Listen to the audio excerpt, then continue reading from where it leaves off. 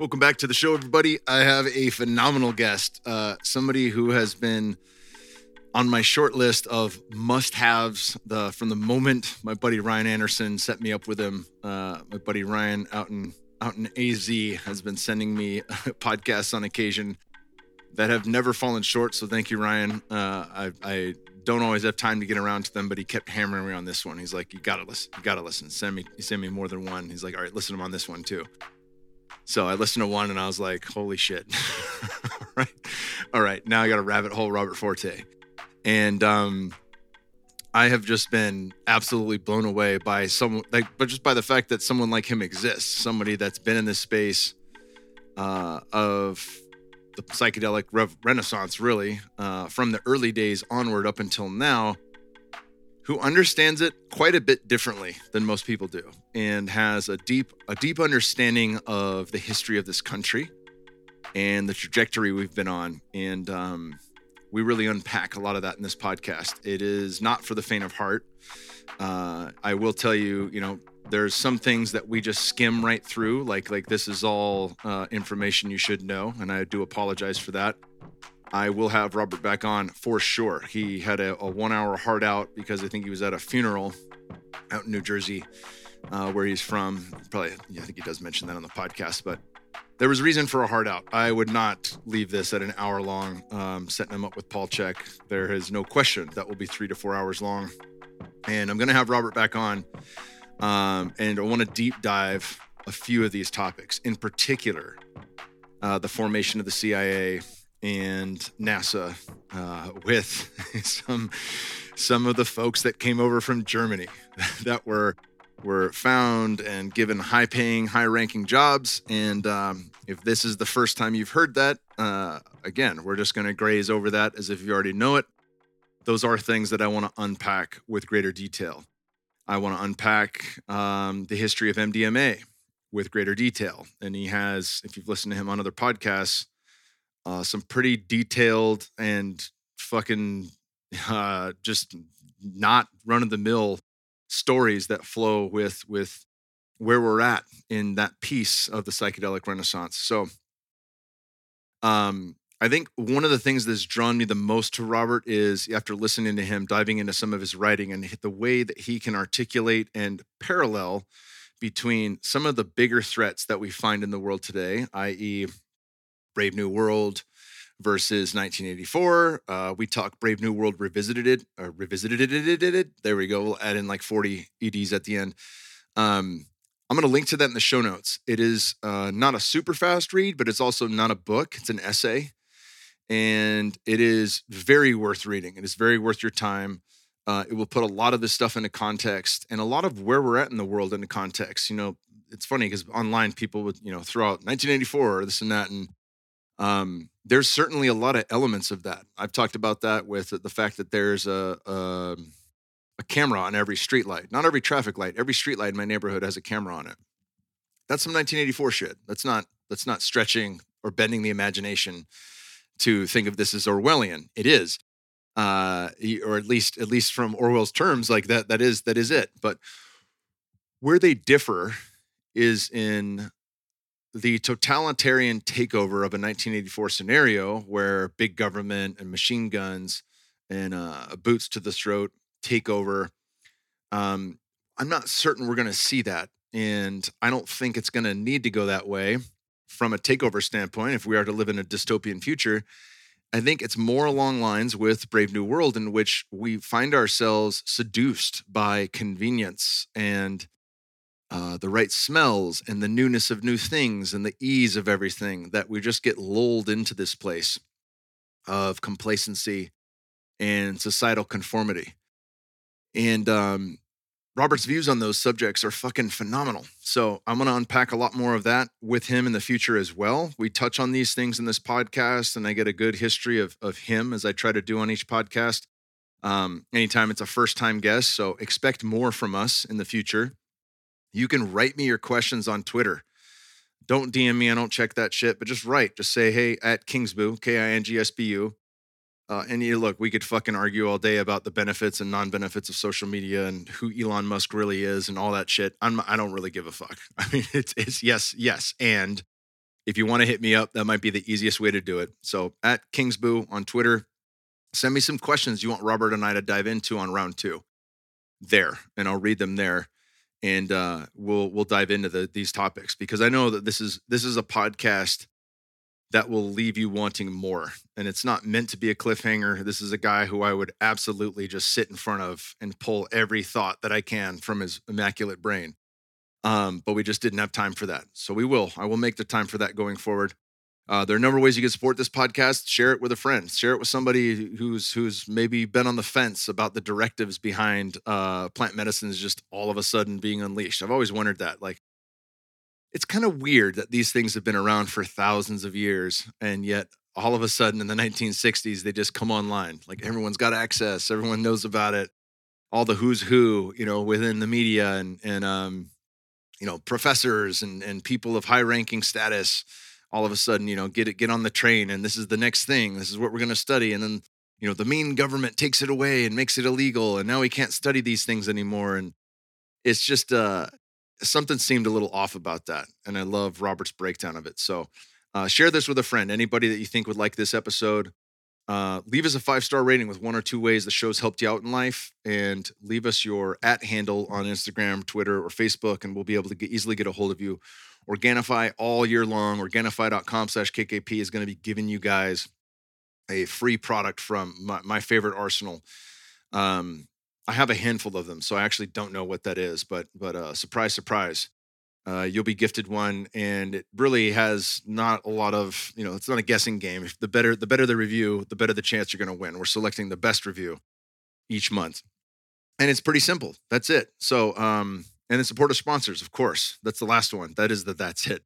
Support our sponsors. They make this show possible. They allow me to take the time necessary to dive deep into the work of these guests and pay my staff. I've got a production manager. I've got a lot of things going on to make this show possible. And even though it's low production, it still costs money. And it really helps when you guys support these sponsors for me to cover the bills and costs associated with it. So I really appreciate that. Every single one of these sponsors is hand selected from me.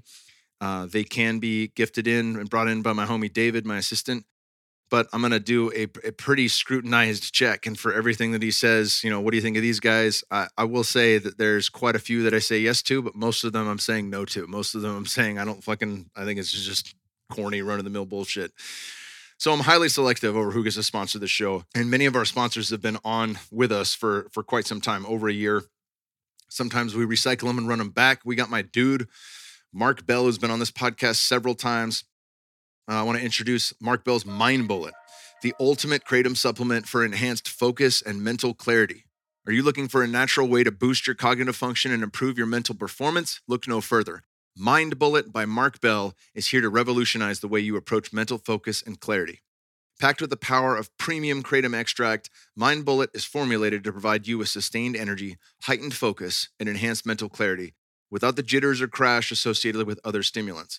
Kratom, a botanical herb native to Southeast Asia, has been used for centuries for its natural properties that support cognitive function and provide a sense of calm and well-being. What sets Mind Bullet apart is its premium quality and unique formulation.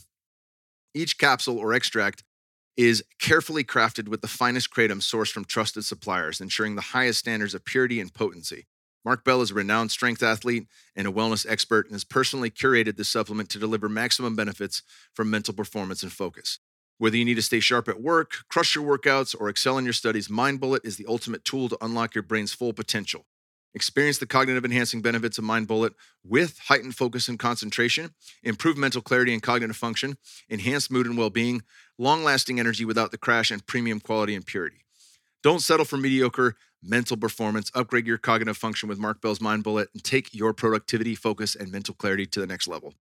Order your bottle of Mind Bullet today and unleash your power for optimal mental performance at mindbullet.com. That's mindbullet.com, and use KKP at checkout for 20% off everything in the store. This guy, Mark Bell, is a savage. He's one of my favorite human beings, and Mind Bullet is, in fact, one of the best kratom supplements on the planet. It's absolutely incredible. It's almost like an adaptogen in that I can take it during the day, and some people keep them up at night, but I can take it during the day, train like a madman, podcast, be in the flow state. I've done very well with gun training and different things like that, because I'm zeroed in. And most people wouldn't think that. I certainly couldn't do that on cannabis. It's too heady.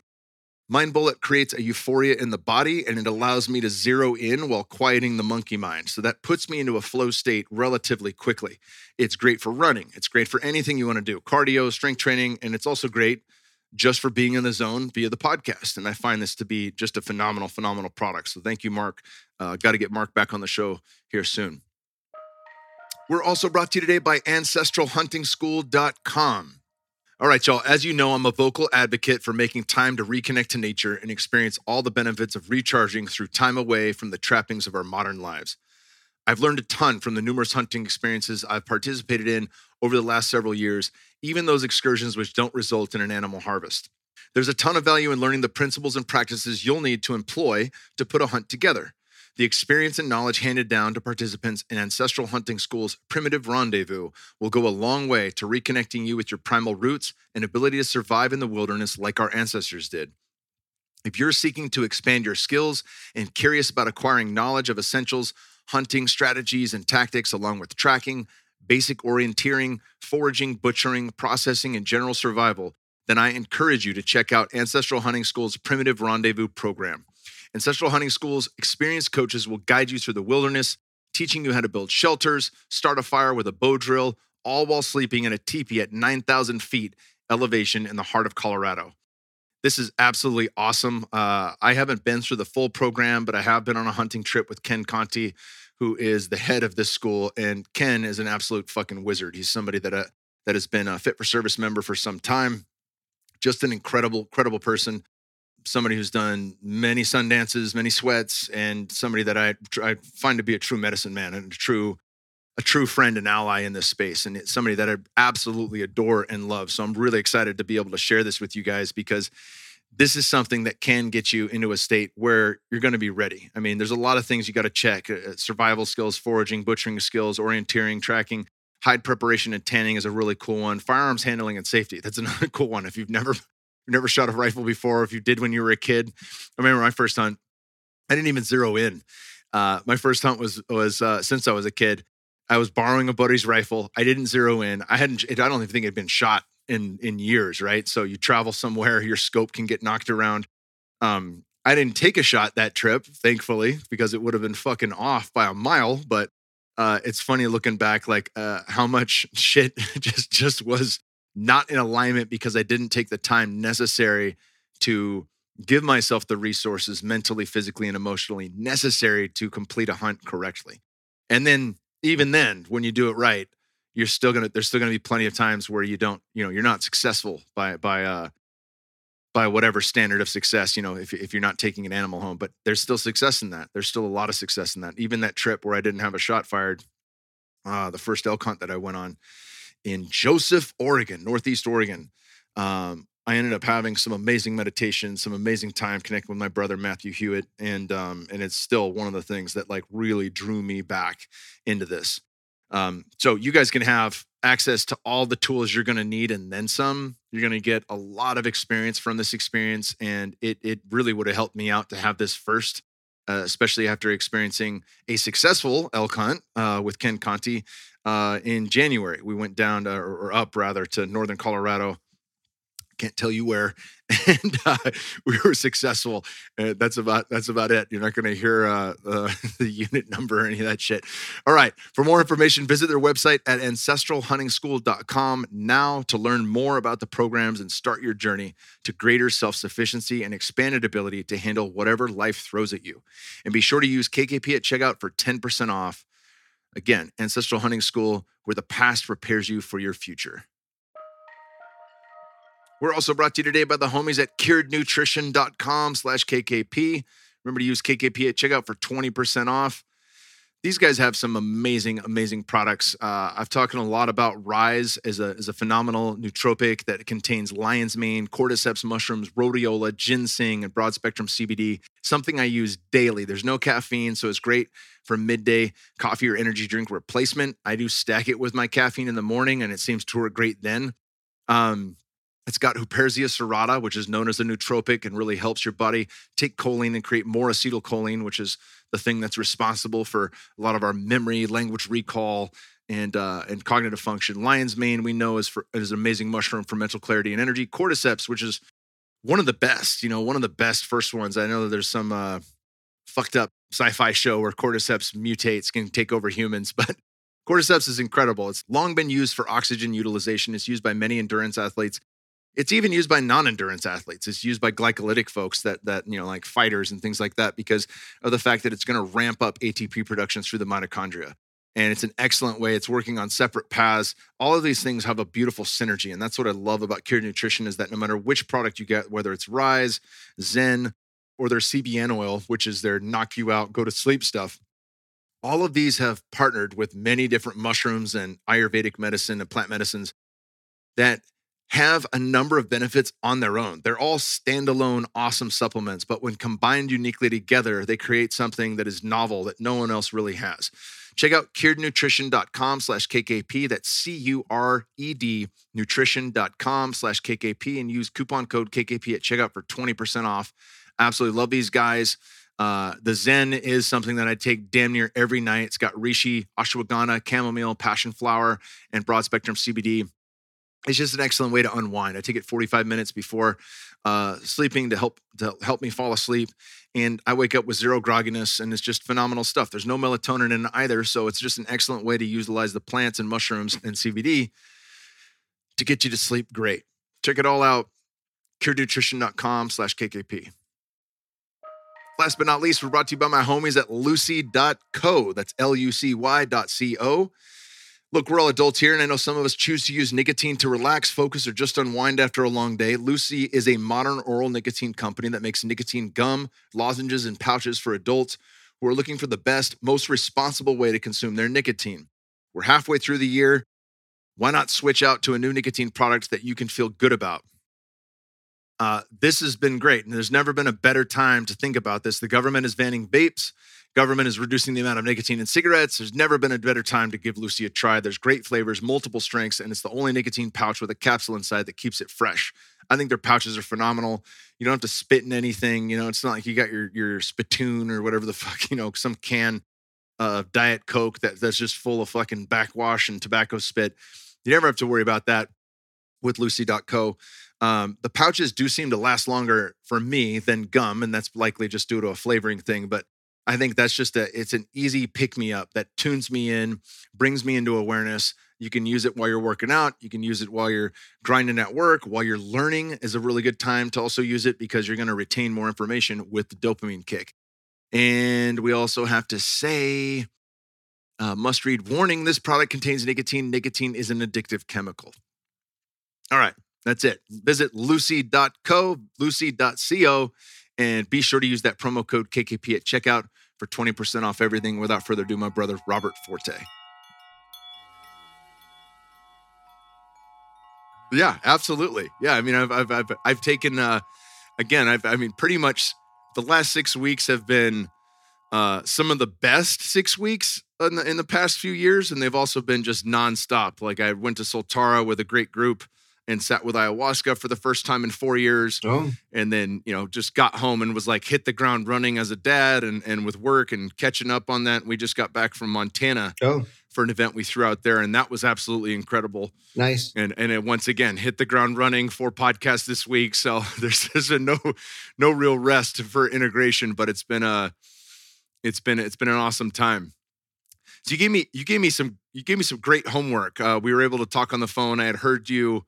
One of our mutual buddies, Ryan, sent me a podcast that you were on, and he kept bugging me about it, which I love, because I could tell, like, he sends me some podcasts at times. He sent me some great ones with Jamie Wheel and different people, different thought leaders. And he kept sending you over, and he sent me different ones from you. And I was like, all right, man, I will be honest. I haven't listened to these yet. And he's like, just listen when you can. And so I finally did. And I was like, holy shit. All right, get him for me, please. We got to get him on the podcast. And it's funny. I sent that off to a group of friends and different people in the podcast game. And they're all chomping at the bit too. Paul Check, who's got it's funny because we're both in the field. If our subcategory is like health and wellness. But for both of us, health and wellness is all of it. It's physical, it's mental, emotional, it's spiritual. Psychedelics definitely fall into that line, and psychology and relationships and everything in between. So we certainly have a wide variety of guests on the show, but he's like in the top 3 in health and fitness, and he was chomping at the bit for you. So I'd love to introduce you guys after this podcast ends. Okay. You had me read Brave New World Revisited, and I've been going through some of your archives, and there's a lot to chew on. But first, I think, the theme of my show really is just to get a background. Like, who are we talking to? How did you become the person you are today? And you've got a really cool background. Like, you were a part of the who's who in this space for many years, and you're going to take us on the road less traveled, in the sense that we're going to talk about subjects that most people aren't privy to. When we think about this, it's all airy-fairy, rainbows and butterflies. And I think it's a really important discussion for people to hear. Yeah, fantastic. Well, I'm delighted to connect with you, and I'm enjoying our mutual relationships and friends, and our passion for the general subject of health and well-being. And you rattled off a few things, that health is, psychological and physical, and it's also cultural. And so some of the things that I want to talk about are historical. And then I'm looking at this part of my career. I'm mostly interested in what's happening sociologically, politically, culturally with psychedelics, and just in general. I mean, we are in a unprecedented time of human history. There are some really exceptional things happening, both good and rather horrifying. Okay. And my frame of reference is my lifetime. I'm 66 years old. I was born in 1956. I was a little bit too young to be involved in the first wave of psychedelia that happened. I was just, I'm playing Little League Baseball in the 1960s when these drugs started flooding into our society. And as I said, it's kind of crazy for me. I'm sitting here in a Hilton Hotel in Woodcliff Lake, New Jersey. When I was a kid, this was apple orchards and farmland and a country 2-lane road.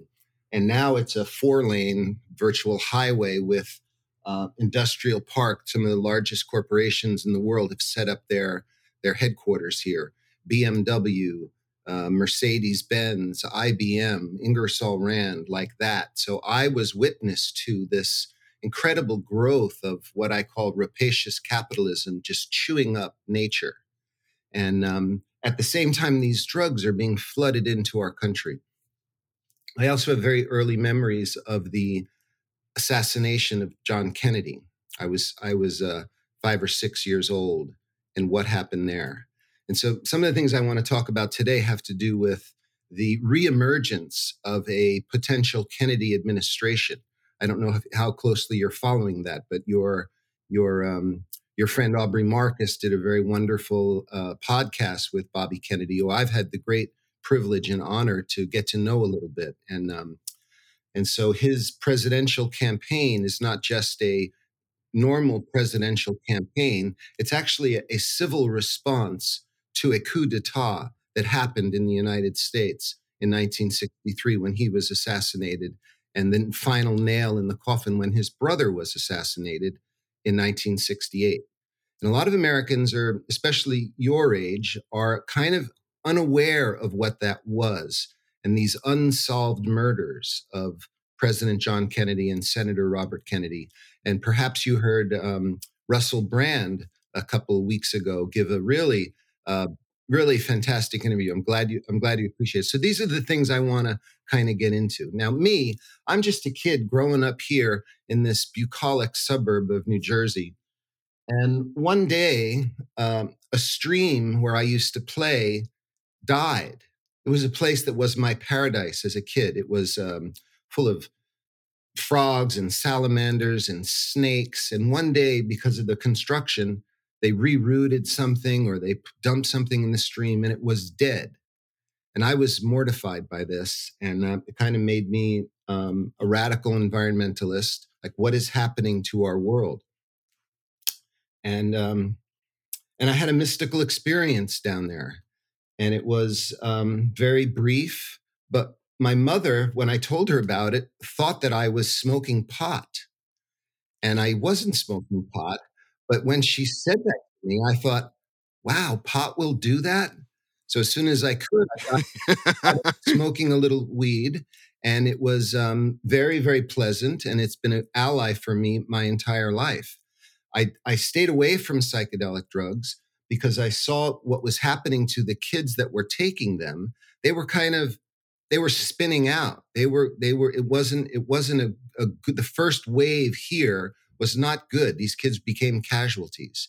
And I put psychedelic drugs on my list of things that I was never going to get involved with until I was in my third year of college, when I'd begun to study the history of religion, and I learned that psychedelic drugs, mushrooms in particular, had a role in activating the religions of India. Really, yoga and meditation and all these techniques of Indian mysticism originate from the most ancient book, the Rig Veda, which was about a ceremony collecting these probably mushrooms and consuming them and having visions. So that just set me off. I realized, wow, that's the most interesting thing. And I was going to Columbia University in New York City, right over there across the river, and dove in. My first book was by Alan Watts and Timothy Leary, The Joyous Cosmology. And I thought, wow, this is fascinating. And then just a whole series of coincidences and magical meetings.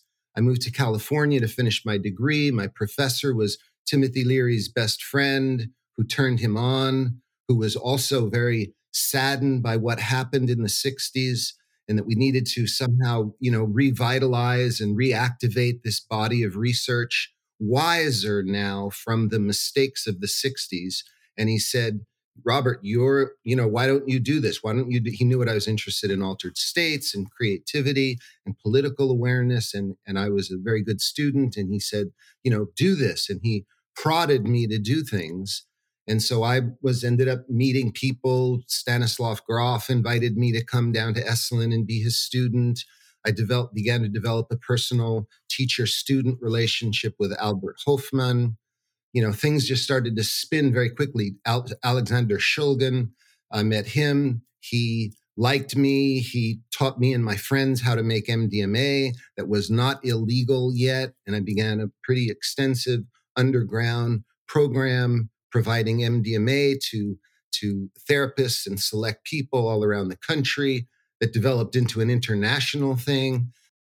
And I turned on medical schools to try to get research going and really revive psychedelic science, wiser from the 60s. That's what occupied me from 1980 to the mid 1980s. And then we saw the same thing happen. We saw this kind of sensationalism and the drugs being used outside of a sacred context. People kind of just recklessly popularized these drugs. One of them being a fellow named Rick Doblin, who maybe you've had on your show, or maybe we can drill into that a little bit. And so, I'm just kind of riffing here, but that's a little bit of my background. I have worked with practically everybody of any significance in this field. Houston Smith, the great historian of religion, was a participant in the original Harvard project, was a very close friend and mentor to me. Mircea Eliade, one of the greatest historians of religion, who started the field, the history of religions, was my mentor in graduate school. I learned LSD psychotherapy with Stanislav Grof. I was in therapy for a decade or more with Claudio Naranjo. And, name somebody. And Gordon Wasson, who was the major story that we should drill into, the man who, quote unquote, discovered the mushroom, was a man that I had a personal relationship with and visited at his home many times and went through his archives. Oscar Janiger, who spearheaded the major project in Los Angeles, turning on all these celebrities. I lived at his house. It's crazy how deeply I got into this. And let me just say this before you ask a question, because I'm going to say some things that are controversial, that may annoy or alienate me from the contemporary psychedelic movement. I need to say this. that I have tremendous respect and love for psychedelic drugs and what they can do to expand and advance human consciousness. And at the very same time, I'm appalled in many cases with what is happening to them now, with the commodification of them and the exploitation of them, the weaponization of them. And that this is one of the reasons that I'm coming out and giving these podcasts and meeting far out people like you that I have learned also are loving these substances and see what they can do, but are also really inviting critical analysis of the status quo. So that's before my morning coffee. I love it. I love it. Yeah, I could see why Ryan was just, adamant about me finally getting to listen to you. There's a lot we're going to dive deeply in here. I definitely want to dive into Rick Doblin, but perhaps we start from, this original Renaissance and Gordon Wasson and really what the time was like. I don't think, as you talk about Bobby Kennedy and JFK, there is kind of a disconnect, and we have to. I grew up, with Bush Senior and no new taxes and the Reagan campaign and don't do drugs and all this shit, the DARE campaign, and then it was W, and then it was all the things that I've been a part of, and then kind of retroactively I had to go back, like 9/11 happened, and there's some head scratching things that happened. Tower 7 goes down, and then somebody's like, well, hey, did you realize like the potential of the CIA's involvement with JFK's assassination? And then poof, like the whole world starts to open up. So I think diving into, where psychedelics were really introduced in this country and Gordon Wasson and kind of what the world was like then, this post-war and what started happening with bringing over the Nazis that most people, maybe they've seen that with NASA, but your connection to the CIA and some of these different things are definitely some of the big juicy topics I want to dive into today. Okay, cool. Far out. That's exactly what I want to talk about too. So let's go back to, because I was talking on the phone with a journalist yesterday when I was driving down here, and it, to really understand where I'm coming from requires some prerequisites. It really requires, we have to first of all realize that just about, if you went to conventional schools in the United States, virtually everything in the last 60 years, virtually everything you've learned about modern American history is incorrect, is a psyop itself. Okay, so the post-war period, let's just start there.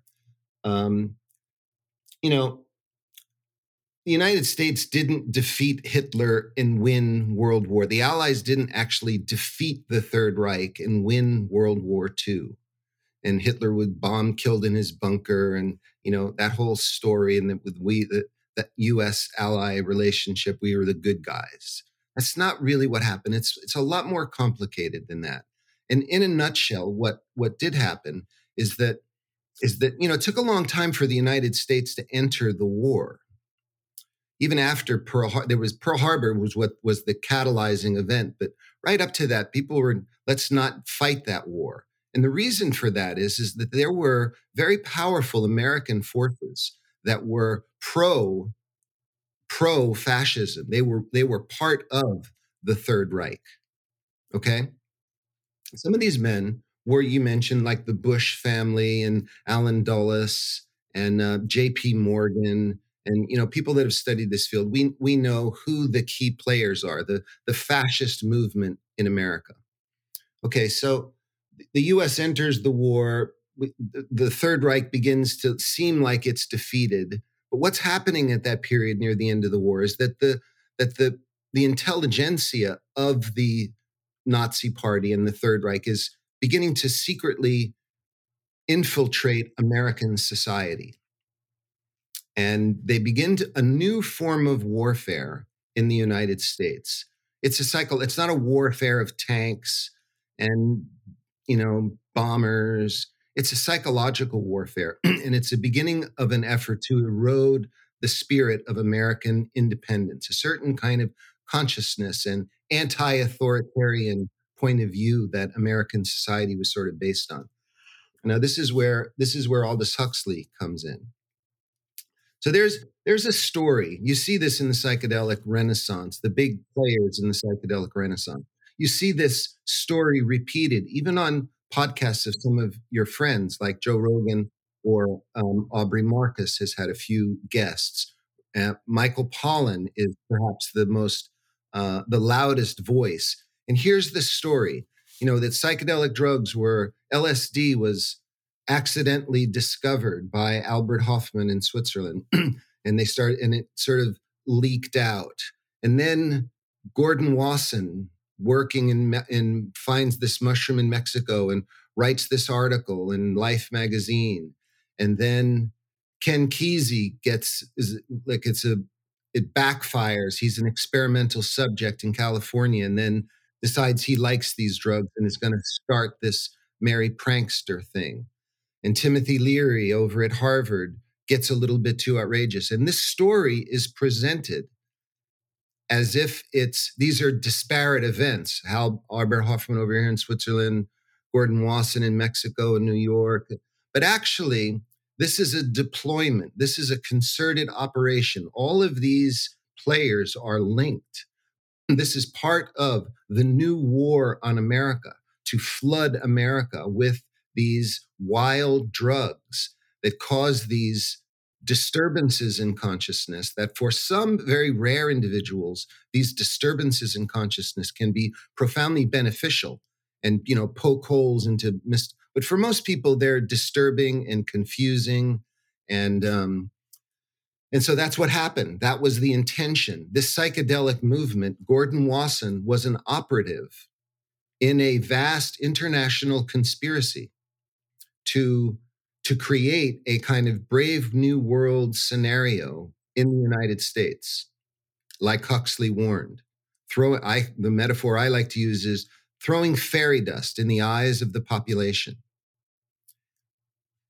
So this happens in a particularly acute way right after the assassination of John Kennedy.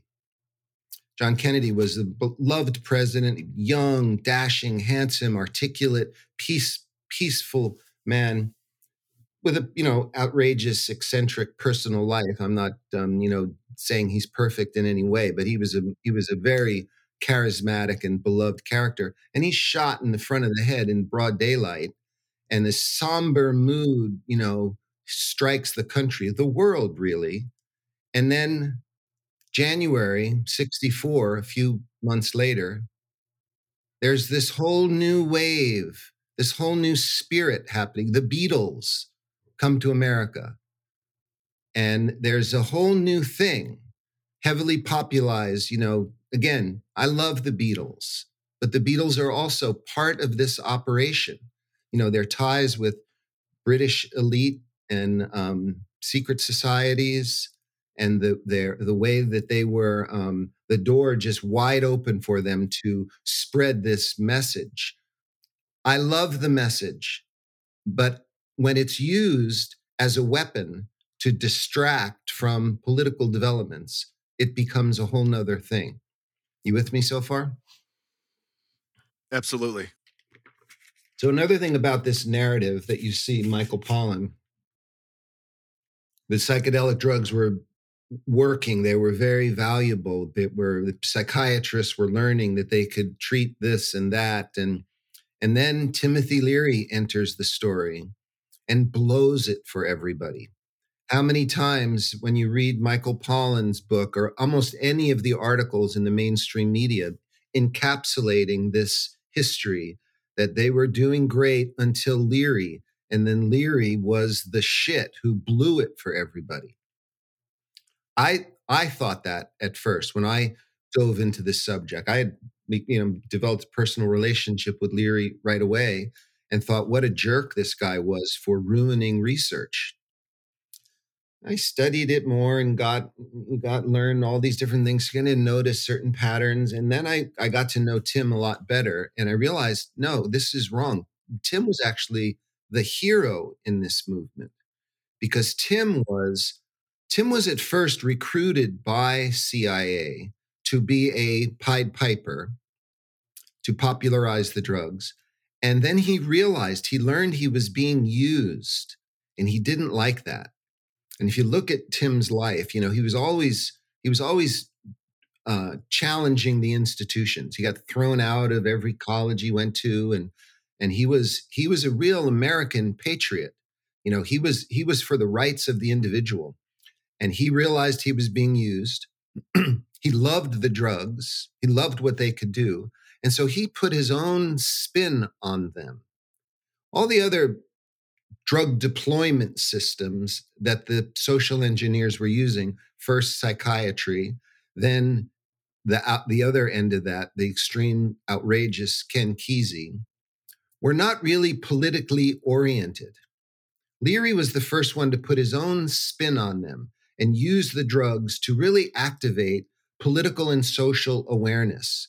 When he said, turn on, tune in, drop out, that was an incomplete phrase. Really, what he meant was turn on to deeper mysteries of consciousness, and drop out of this socially constructed fake world that is being instituted by CIA programmers and Operation Paperclip and Operation Mockingbird. And let's start our own religion. Let's start a whole new way of looking at the world, very much like his fellow Irishman, John Kennedy.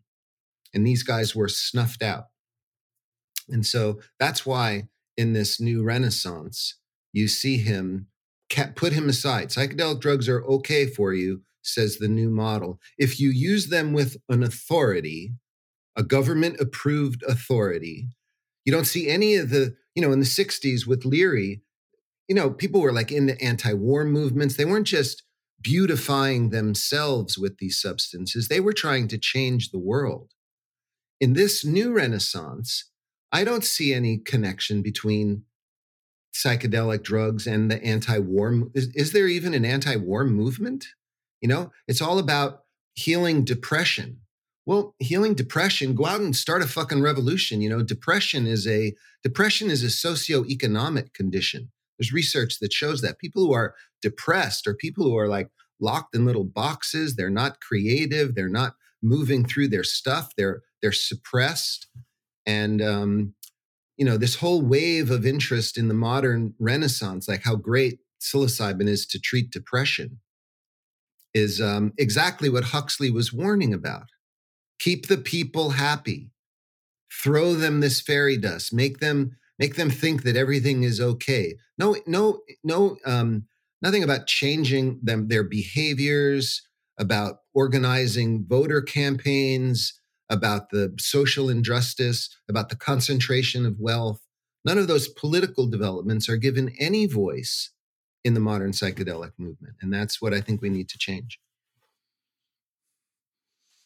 Yeah, that's a whopper. And it is ever present. You think about, like, especially, if we have time, we dive into the last few years here, like the amount more billionaires have been made in the last 3 years than any other time in modern history. The concentration of wealth, people were complaining about that in 2007, 2008, and it's steamrolling bigger and bigger. And those are afterthoughts, like people are still caught up in I just want to be safe, and they're doing Event 202, where they're predicting, the next great pandemic in 2025. And miraculously, Gates thinks that it's going to affect children because he's Nostradamus when it comes to this kind of stuff. There is a play that's happening, right? And I think if we can come to terms with that, it makes it a little easier to then actually be organized, because whatever this is, I think empire is a good word for it. And Aubrey uses that with Dr. Robert Malone and different people. Empire has been in place for a very long time. We talk about, different elements of that, whether it's imperialism, colonization, things like that, but empire never went away. And if we can grapple with that, we can start to track it, right? And I love this tracking that you talked about before with this, and one of the points you brought up, I'm sure you're familiar with G. Edward Griffin. He wrote the I think it's called The Monster at Jekyll Island. The Creature. On the formation of the creature. There we go. The Creature at Jekyll Island. Yep. And he also has a fantastic YouTube video that I'll link in the show notes called Worse Than War. And, he's in black and white film, 1969. I think he was teaching at Berkeley. And he's reading directly from the American Communist Manifesto. And what they're alluding to is what's happening right now. Blacks and whites will be used against each other as cannon fodder. He continues. He dives into like all the fifth generational warfare that we're really starting to become aware of right now was really deployed back then. Like this is an ongoing thing. It's not like, oh, we wake up and 2020 happens and we say, oh shit, they're using these tactics. Like this has been the play. And I think it's an important piece to connect those dots. Yes. Talk a bit about the formation of the CIA and NASA and these kind of things. Because I remember learning about Werner von Braun and just kind of how weird that was. Like, okay, the basic idea in the story that's told is there were some really shady people a part of the Nazi scientist team. And rather than just letting all that intelligence go to waste, we were going to bring them in and harness them, right? So we were going to get the best of their knowledge, the best of their technology. And that's kind of how the formation of NASA started in part. And of course, if that's a story that's given to us, we have to question that. But I'd love for you to dive deeper into some of these topics. Well, okay. So first of all, I just want to say that you're absolutely right about that. And when you go back to G. Edward Griffin, those are very important works to study. The Creature of Jekyll Island, the creation of the Fed, the privatization of the money supply. And these are exactly the guys that, again, J.P. Morgan was a very major part of this. And Gordon Wasson was working with J.P. Morgan. This is where the psychedelic movement comes from. That's just one thing I wanted to emphasize that. And, that post-war period was one of the greatest switches in history. We're supposedly in World War II, fighting World War II. The Russians are our allies. We call Stalin Uncle Joe. We're joined together to beat back Hitler. And then, they pull this like smoke and mirrors thing. Hitler is defeated, so to speak. And suddenly, like within a matter of a year, this quiet peace, they called it, in like the period from, the mid 40s. And then all of a sudden, Stalin and the Russians are our mortal enemy. And that we need to build up this tremendous military industrial complex to protect ourselves from these guys that were our best friends just a few years ago are now our mortal enemy. And how is that really happening? And one of the really good books on this subject that when I read it depressed me for weeks is a book by a friend of mine, Martin Lee, who also wrote the very important book Acid Dreams. A less known book that he wrote is called The Beast Reawakens. And he talks about what happened to the intelligence apparatus of the Third Reich at the end of World War II. Well, some of them snuck over here and rejoined their American allies and their allies in the OSS and started the CIA.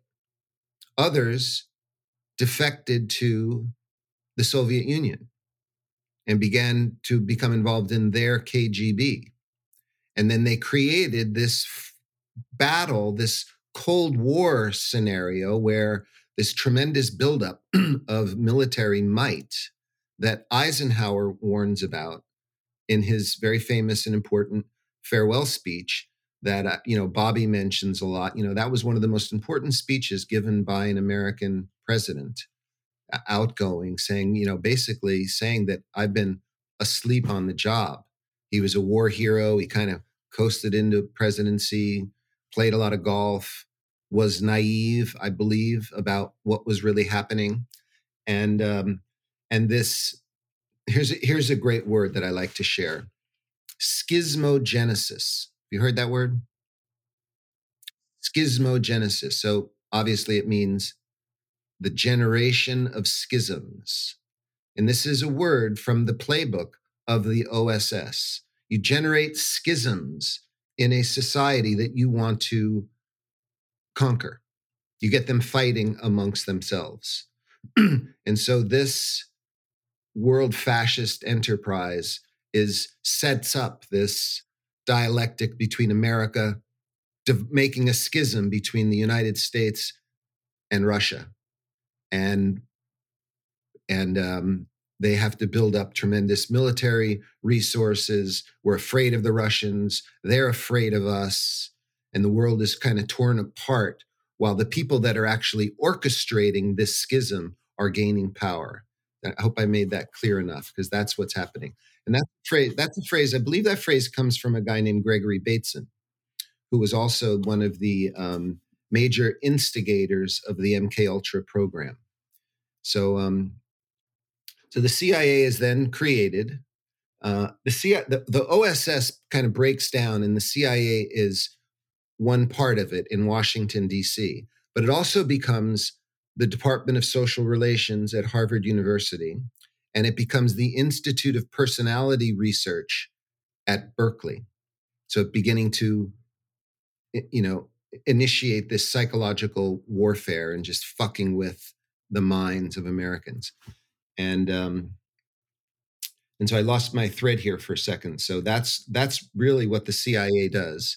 And the Russians were a manufactured enemy, and created the Cold War.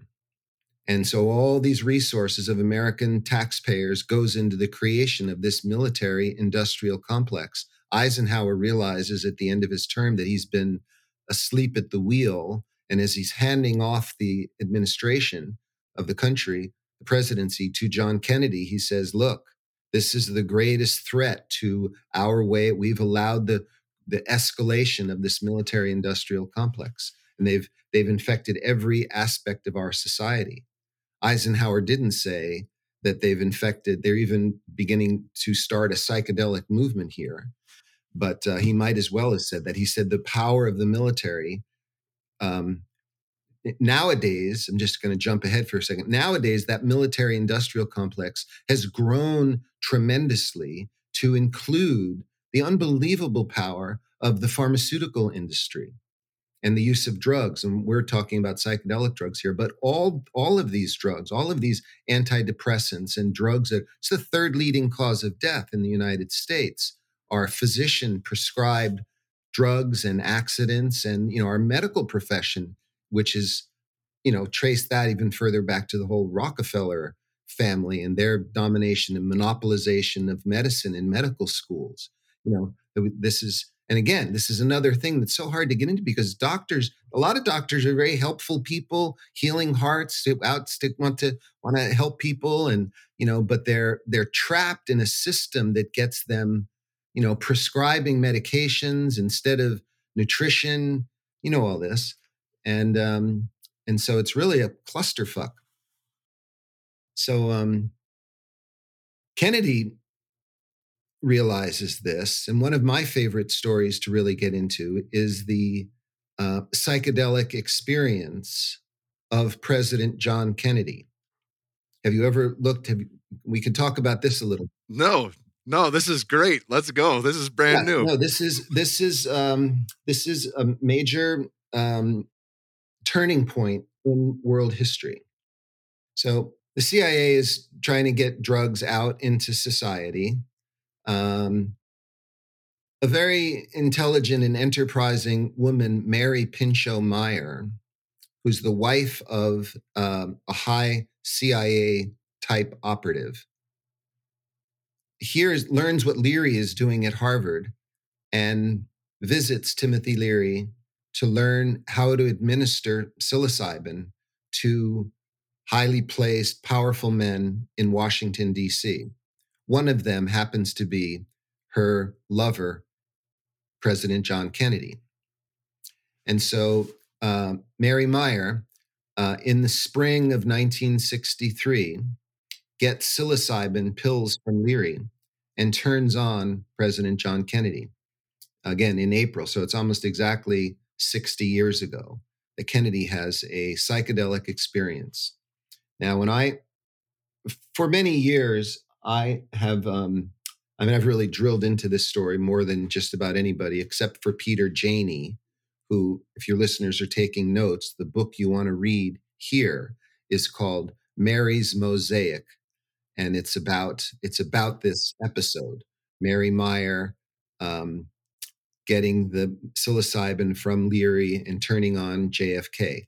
Now, when I first learned about this, I was under the impression that it was this this psychedelic experience that really catapulted JFK. When he was elected, when JFK was elected, he was kind of bought into the whole thing that, his father was a kind of a Nazi supporter, although that's I guess debatable. But he JFK was part of that. And when he got into the presidency, he began to change rather quickly and radically. And I thought it was his psychedelic experience that really did that.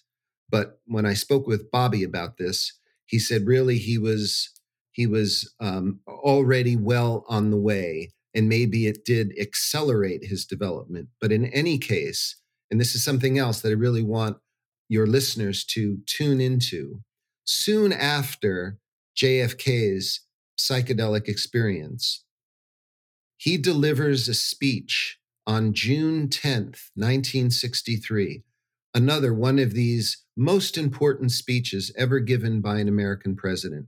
It's called the Peace Speech, and you can Google it and you can listen to the whole thing and hear him. And he sounds like he's still tripping. I mean, he's talking about world peace. He's talking about how we're all mortal. We all breathe the same air.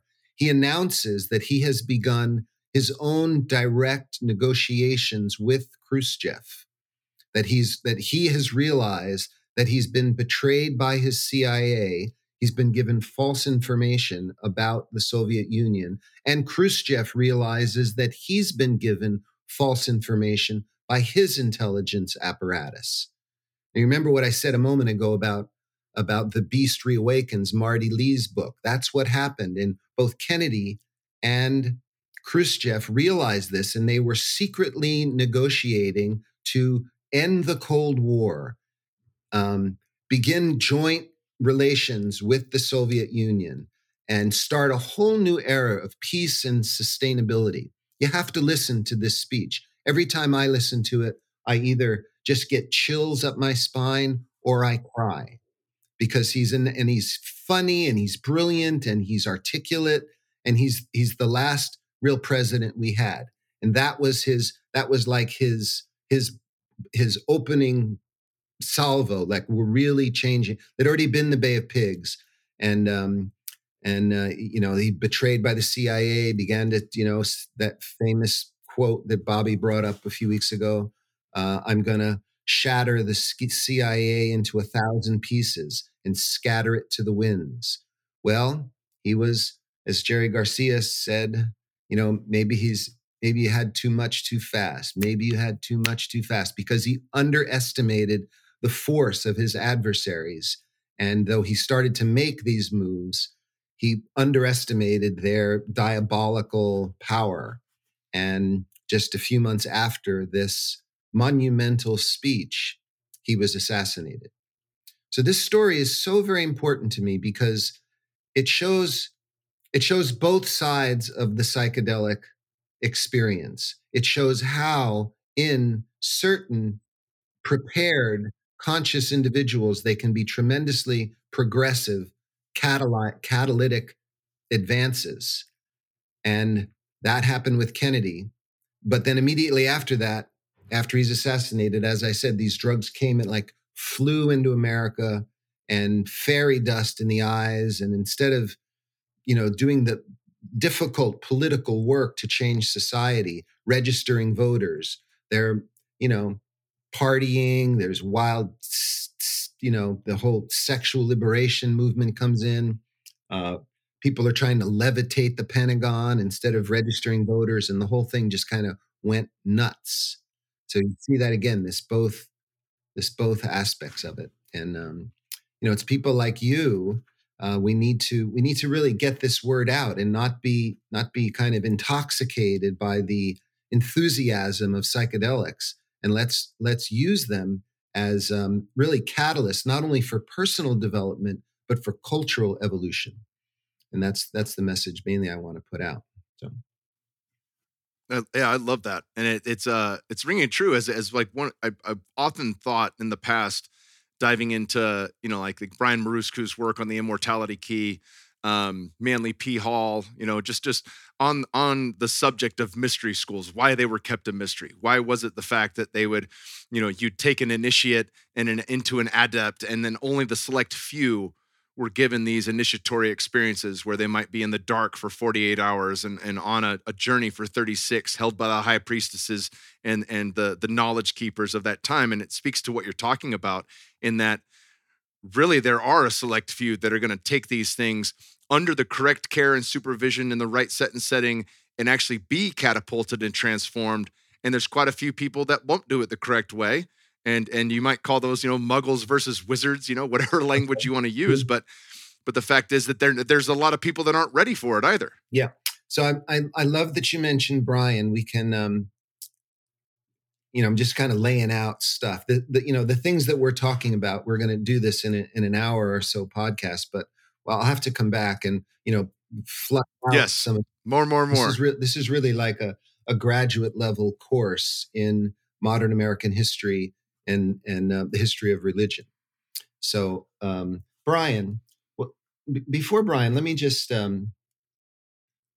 a little bit about the course of my career and what I set out to do. My first thing was to reintroduce psychedelic drugs into the scientific and academic establishment with an emphasis on meta-psychiatric issues, religious concerns, not having to submit psychedelics to the therapeutic efficacy of the medical model.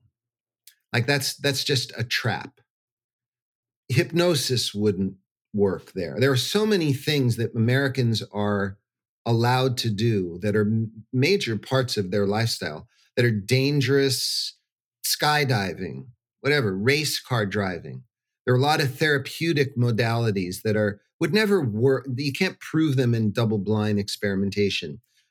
Hypnosis would be one, dream and psychoanalysis, but we're allowed to do these things. And so I was going to, try to direct psychedelic drugs into a category like that. And then after working for a couple of years in that area, I realized how intractable these institutions were, and that really wasn't going to be the way to do it. And I began to really appreciate what Timothy Leary did. The world needs to know about psychedelic drugs. I don't think they should be secret and forbidden. They need to know about them, but they need to know about them in a certain context. And what Tim did, Tim said at the end of his life, the most important thing he did was to free the drugs from the CIA, give them to the people, take this chance, get them out there, remove them from their control, and let's just trust democracy. Democracy is messy, but let's trust it.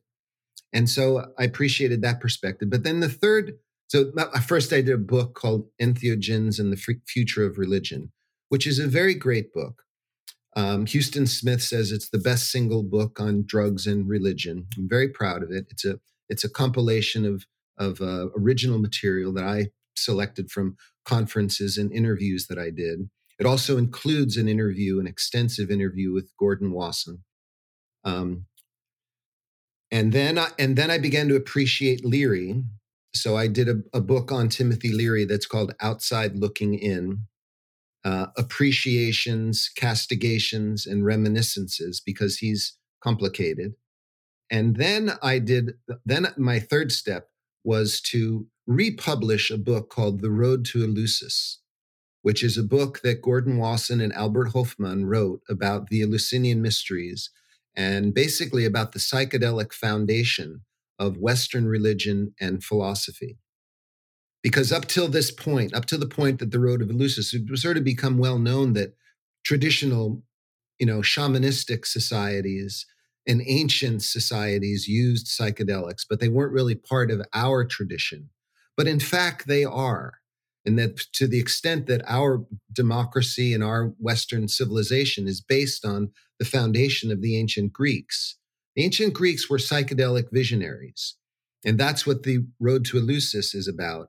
And it was a book that had been written in 1978 and had gone out of print, and it was rare and hard to find. And so I got the copyright and I republished a couple of new editions to put that out there. But here's the thing about the Eleusinian mysteries, as you just mentioned. You weren't allowed to talk about your visions.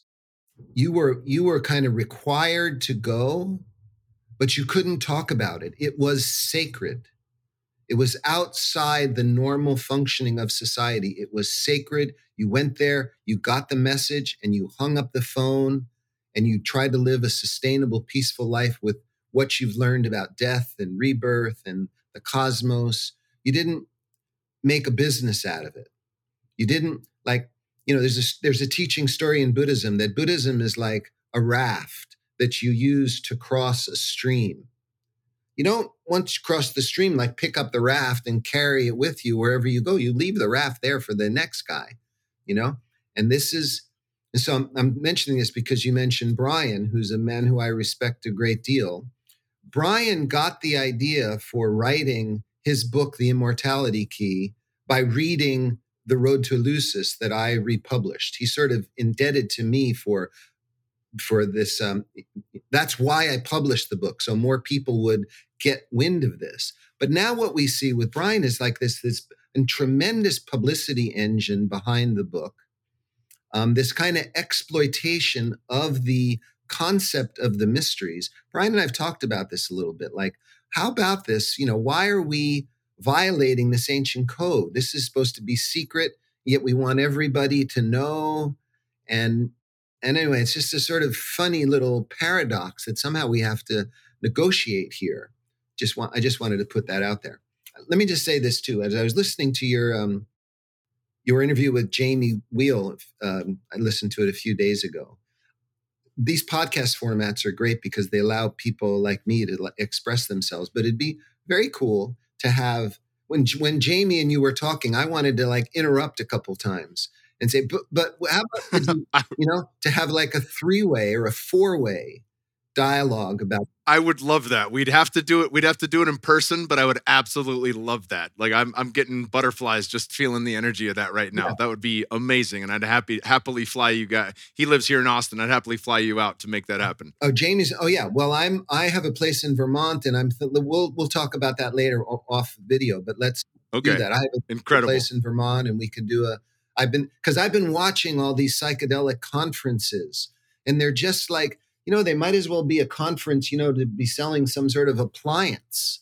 It's not, it's all promotion. There's no critical exchange. And here's, I'm writing a book now that I'm calling Altered States of America, Psychedelic Movements, plural, of the 20th and 21st century. Because although there's one family of drugs, really there are many different groups of people that use these same drugs for utterly different reasons. There are people using them for personal or economic or political gain, like guys like Rick Doblin. They're just money people. They're like selling sex. Sex is the same. Like some people, sex is lovemaking, the deepest sort of communion with yourself and the person or the people you love. For some people, sex is, I'm going to kidnap that person and, make money off of him or her. There's like a whole range of uses for sex.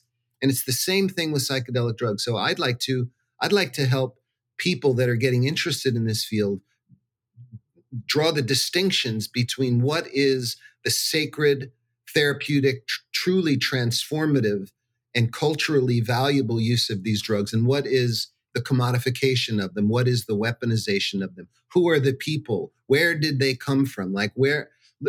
And I was right in the middle of this. So I know that this renaissance that's happening, if you look into the backgrounds of these people, in the first wave and in this current wave, they go right to military intelligence or, the Davos group.